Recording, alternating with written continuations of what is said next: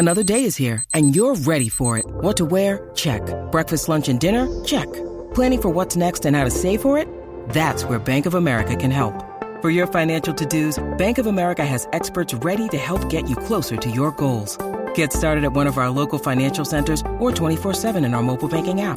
Find a location near you at bankofamerica.com/talktous. What would you like the power to do? Mobile banking requires downloading the app and is only available for select devices. Message and data rates may apply. Bank of America N.A., member FDIC. With threats to our nation waiting around every corner, adaptability is more important than ever. When conditions change without notice, quick strategic thinking is crucial. And with obstacles consistently impending, determination is essential in overcoming them. It's this willingness, decisiveness, and resilience that sets Marines apart. With our fighting spirit, we don't just fight battles, we win them. Marines are the constant our nation counts on to fight the unknown. And through adaptable problem solving, we do just that. Learn more at marines.com.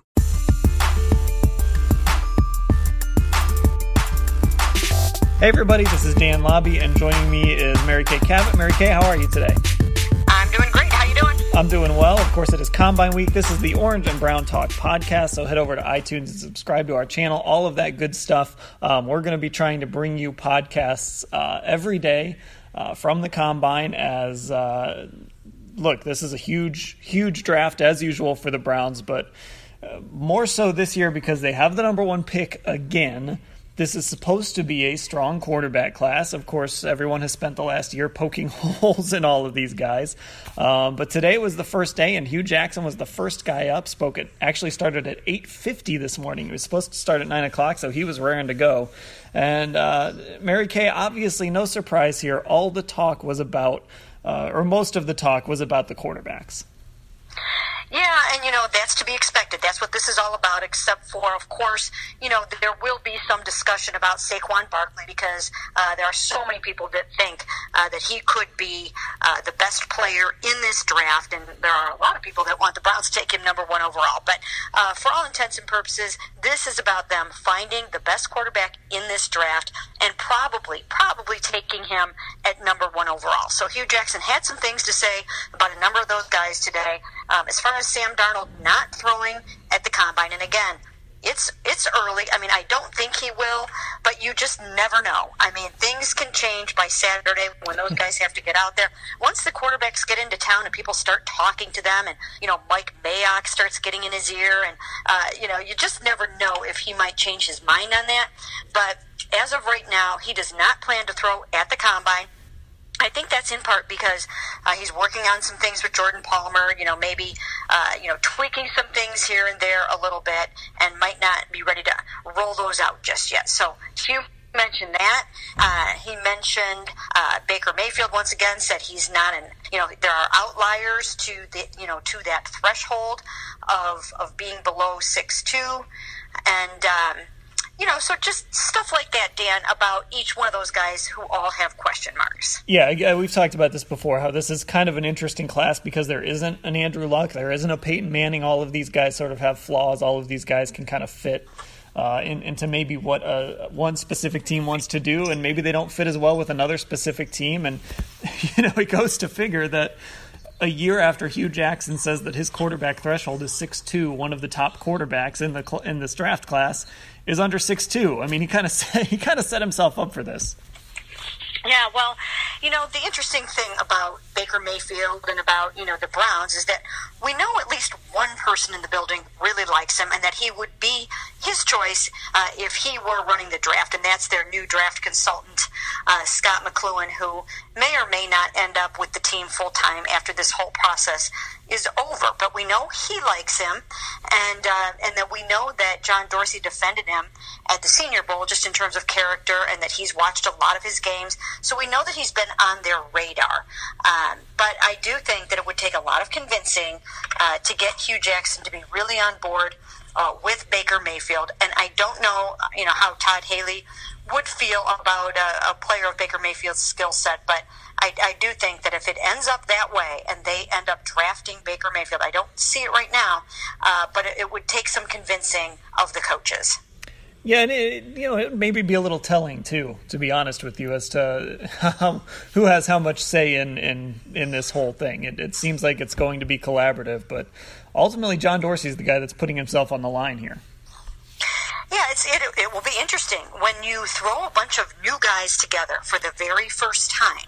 In that first year, nobody really knows quite how that's going to work out. I mean, you think that you know how it's going to work out, but once you start to have some debate, some discussion, some differences, then you really learn, who is going to, be able to kind of jump on the table for someone, or have the actual final say in who shows up here. Now, in a perfect world, it would work out that they would all agree that they would come away from this process, which will include private workouts of all these quarterbacks, pro days of all these quarterbacks, that they would come to a consensus fairly easily.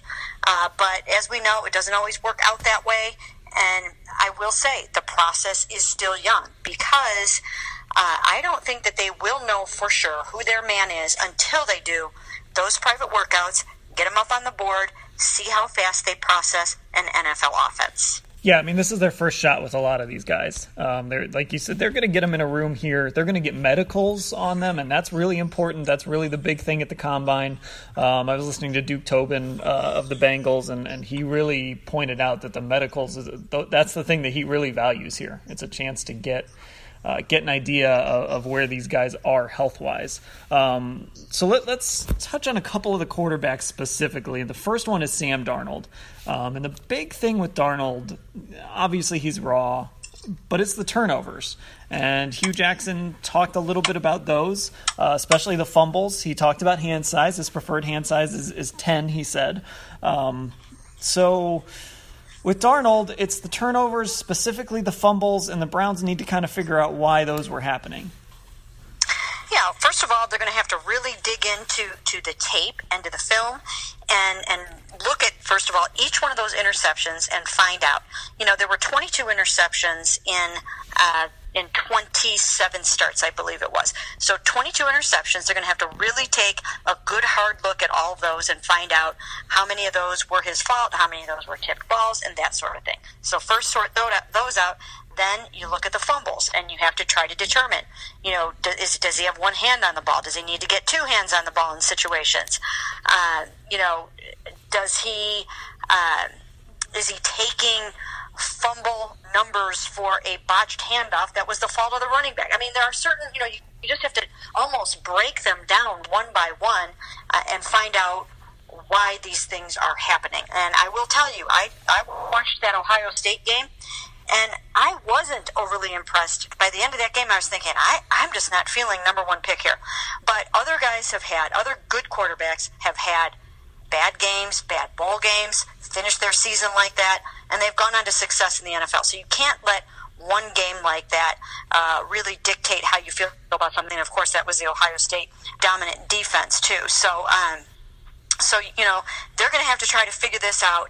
And the other thing, as you well know, is, think about this. He's 20 years old right now. He's so incredibly young. And if he has the skill set that they like, maybe he is the perfect guy to come in here and sit behind an A.J. McCarron or whoever they sign or trade for. Man, a lot of these guys are young, too. I think Josh Rosen, actually, even though he's started way more games, I think Josh Rosen is only 20 years old, too. I have to double-check that. I'm saying that off the top of my head, but there's a couple of really young quarterbacks in this class. And of course, we know how young Deshaun Kaiser was last year when they drafted him. These guys aren't getting older, Mary Kay. They're drafting younger and younger players every year. Yeah, and you know what? That's part of the reason why the projection of the NFL is so hard these days, because, there used to be an axiom, and Bill Parcells was all about this, that, your completion percentage had to be somewhere, I think, in the high 60s. You had to have started a certain amount of games over 4 years. There were these numbers that they used to go by, and those have kind of all gone out the window because half the time these guys come out after they've only started for 2 years. So that third year, where half the time if these guys would have gone back for another year of starting, they may have fallen horribly in the draft the next year. That happens a lot. So, you're getting these guys when they're actually needing, to be on a farm team for a year, where they're actually needing to just really practice and work and learn and not be out there playing. And I think that's the way the Browns are approaching this a little bit this year, that even if they take the guy number 1 overall, I think they will try to at least resist the temptation to throw him in there, because you know what happens. You get that shiny new toy, you put the batteries in, and you want to play with it. And that's what, can happen when, all of a sudden it's Christmas and you're opening your Christmas present of your number 1 overall pick, and you want to get him out there. But I think that they will resist the temptation to do that. Okay, just so everyone knows, I lost Mary Kay for a second, but we've got her back here. So Mary Kay, we were kind of going down the road of these young quarterbacks, how young they are, and sitting them on the bench. So let's keep going down this path, because Hugh Jackson was asked today if he would feel the pressure to start a quarterback if he picks him number 1 overall. And he actually said, I hope not. That was the very first thing he said, and a longer answer was, I hope not. So it really sounds like this team not only wants to pick a quarterback, but they really want to build a quarterback room where he can thrive long term.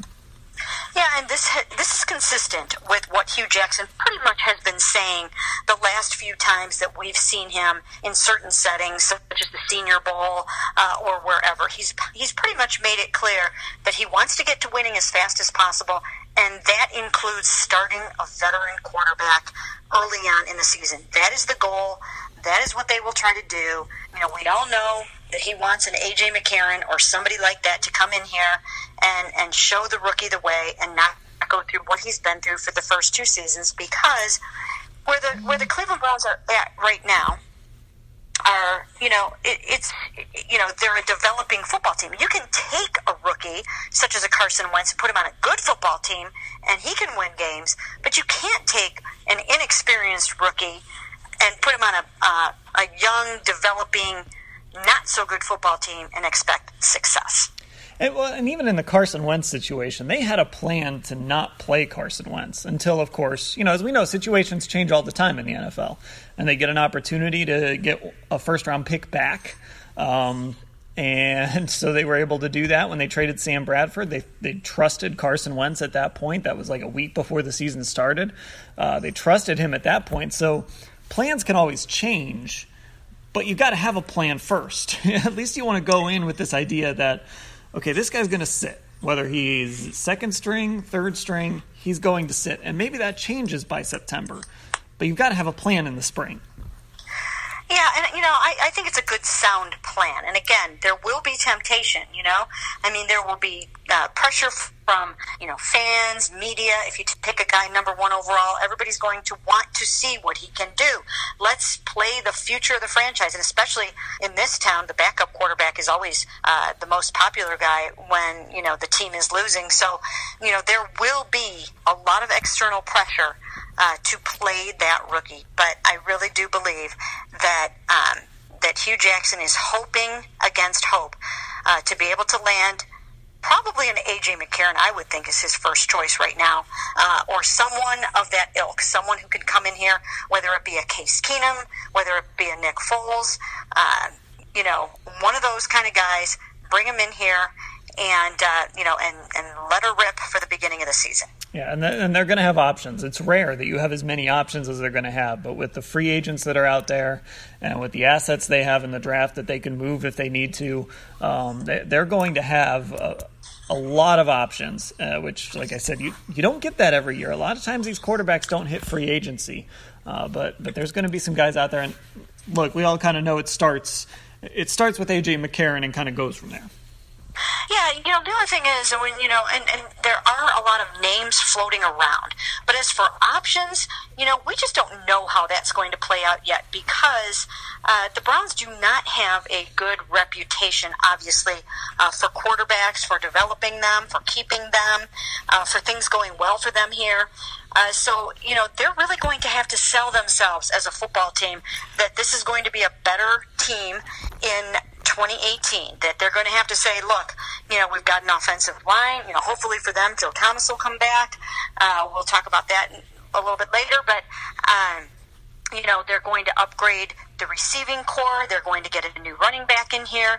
And, a quarterback loves a good defense, and they will add more playmakers to this defense. So with all the picks they have and with all the money they have, they're going to have to show these quarterbacks that this is not the 2017 Browns they're going to be starting for.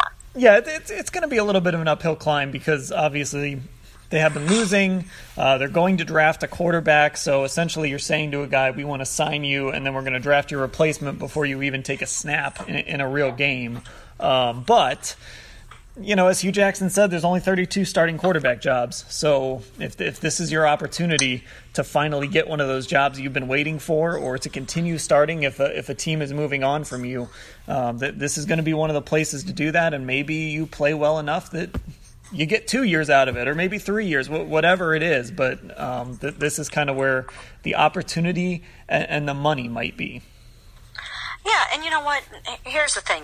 If you get a guy like an A.J. McCarron, who has sat behind Andy Dalton for the last 4 years, obviously he is eager and itching to play. He cannot wait to get out there. And he will do everything he can to stave off a rookie in camp. He's not going to let somebody come in here and take this opportunity away from him. And plus, he will know Hugh Jackson's offense, although he'll have to be learning Todd Haley's terminology. So that will be a little bit different for him. But, he's an experienced guy. Defenses have slowed down for him. The game has slowed down for him. And, it's an opportunity for him to say, okay, look, if I come in here and start for 1 year and then they're ready to turn their team over to their rookie, it's still a chance for him to go somewhere else and start if he had to. The Browns could trade him and draft another young quarterback to develop if they feel like their guy is ready to go. I mean, that's the kind of stuff that happens. If the Giants draft a quarterback number 2, who knows? Maybe it's the last year for Eli. Maybe they do something with Eli this year. You never really know. I mean, what we do know is if you commit to a quarterback number 1 overall, he's going to start for you at some point fairly soon. This is not, like taking a second rounder that, you can kind of wait on that a little bit.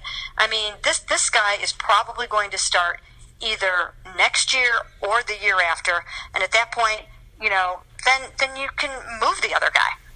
Okay, let's talk about. Look, you brought up Joe Thomas, so let's talk about Joe Thomas. And boy, I'll tell you what, this guy, whether he decides to come back or not, he knows how to create content. That's for sure.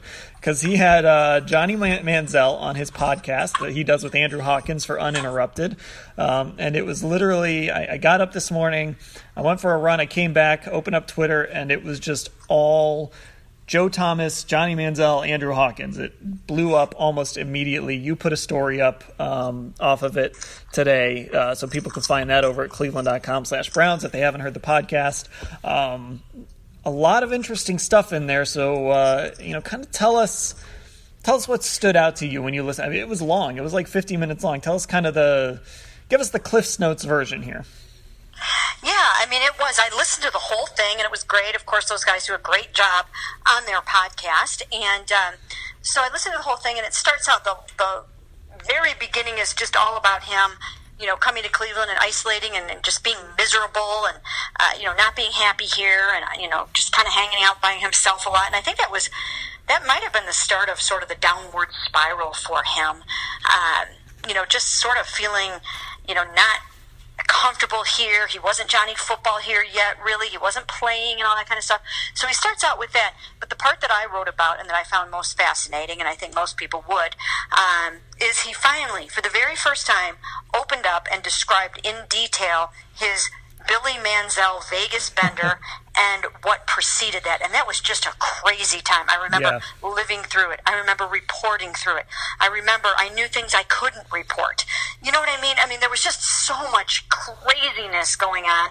And so he, basically admitted, and one of the things that really stood out for me was he admitted what we had all been hearing, and that was, he was, impaired in sort of some way when he showed up for work that Tuesday. He admitted that when, that he had a long, hard night of partying and drinking with his friends who were up from Texas, and then that coupled with what he said was a concussion that he got in the third quarter of the Kansas City game 2 days earlier, by the time he showed up for work that day on Tuesday at 7 a.m., he admitted that he was loopy. Well, I had heard during that time, a source within the organization said, that, they suspected that, he could be under the influence, and they sent him to the trainer right away. And, now when you hear him tell it, I mean, he's basically confirming that, even if let's say he went to bed at 3 or 4 o'clock in the morning, who knows if he got any sleep at all. But generally, if he didn't show up for work drunk, he was pretty darn hungover, or still, feeling the effects of a rough night. And he admitted that. He admitted that himself on this podcast. So that, coupled with the concussion, he was in no shape to be, to be around the facility, to be playing football or any of that. And then he said, well, I just mailed it in when they diagnosed me with the concussion. He was like, that's it, I'm done, my season's over. So, at this point, he's like way out there in party mode. So he just decides, I'm going to bag this whole concussion treatment thing. I'm going to Vegas. I mean, that's just how far off the deep end he was back then. And I watched it unfold before my very eyes, just starting from the minute he showed up to Brown's, rookie camp, really. I mean, you could just see that he had issues. It was very evident. But here he is admitting, really, for the first time to Joe Thomas on the podcast, just how much of a bender he was on, just the shape that he was in at 7 o'clock that morning, and how he basically did not care and just went to Vegas. And here was another thing, Dan. When he realized, he planned to come home for his concussion treatment and all of that. But that day he decided, he would rather go to the club. He was like, that club's going to be lit tonight. I'm not getting on that 10:30 p.m. flight to get back to Cleveland. I want to go out and party more. So he just didn't give a damn. I mean, he did not give a damn. And then when he woke up the next morning and realized that he wasn't getting home, obviously, in time for his concussion treatment, he was supposed to be there at 8 o'clock in the morning, he just put his phone away and went back to bed. And I remember vividly asking Jimmy Haslam and everyone, do you have any idea where Johnny Manziel is? And the answer was no. I mean, we talked to Jimmy after that game, I think it was. I mean, he had to admit, no, we don't know where he is. We have not heard from him. And that's because he was out in Vegas sleeping, probably in his blonde wig. Yeah, that was the night that Mike Pettin got fired. And we talked to Jimmy underneath the stadium that night. He came back, yes. and we talked to him. It was that when they lost to Pittsburgh at home that year. And by the way, speaking of Mike Pettin, he kind of comes away a little bit vindicated in this, because a lot of people felt like he was holding Johnny back. But I think as we start to hear more and more, and obviously people around the team knew this, but as fans start to hear more and more, you start to realize there was just no way you could put this guy out there. There was no way you could rely on this guy to be your starting quarterback. No, not at all. And, Johnny even admits in this podcast, and we've kind of heard him say some similar things, but he admits that when he first played in 2014, he was like, I didn't know what I was doing. I had no idea what I was doing. I mean, I couldn't, there would be 8 DBs out there. I didn't know what they were doing. I didn't know who was where or what was going on. And he said it wasn't until Josh McCown came in 2015 and really showed him the ropes and said, here's what you do. You're not playing video games. You come in here. This is the time you get here. He showed him how to be a pro. And he basically says if he makes it back into the NFL and has any modicum of success whatsoever as an NFL quarterback or any kind of a quarterback anywhere, it will be because of the things that he learned from Josh McCown. And I think that's really a great compliment and testament to Josh. Yeah, I think anyone who has come across Josh in any capacity can tell you that he's just a really great guy to other players, to the media. He is... he's fantastic. He would be a great mentor for anyone. If the Browns need a veteran quarterback and they can't get the guy they want and Josh is available, you could do worse. Obviously, there's that injury scare with him, but we know that Josh is the type of guy who will mentor someone and will take them under his wing. Yeah, yes, absolutely 100%. Now, he has said that obviously he would like to remain with the Jets and re-sign with them, but he's going to be a free agent again. And most times I think it is tough to go back to a team. Yeah.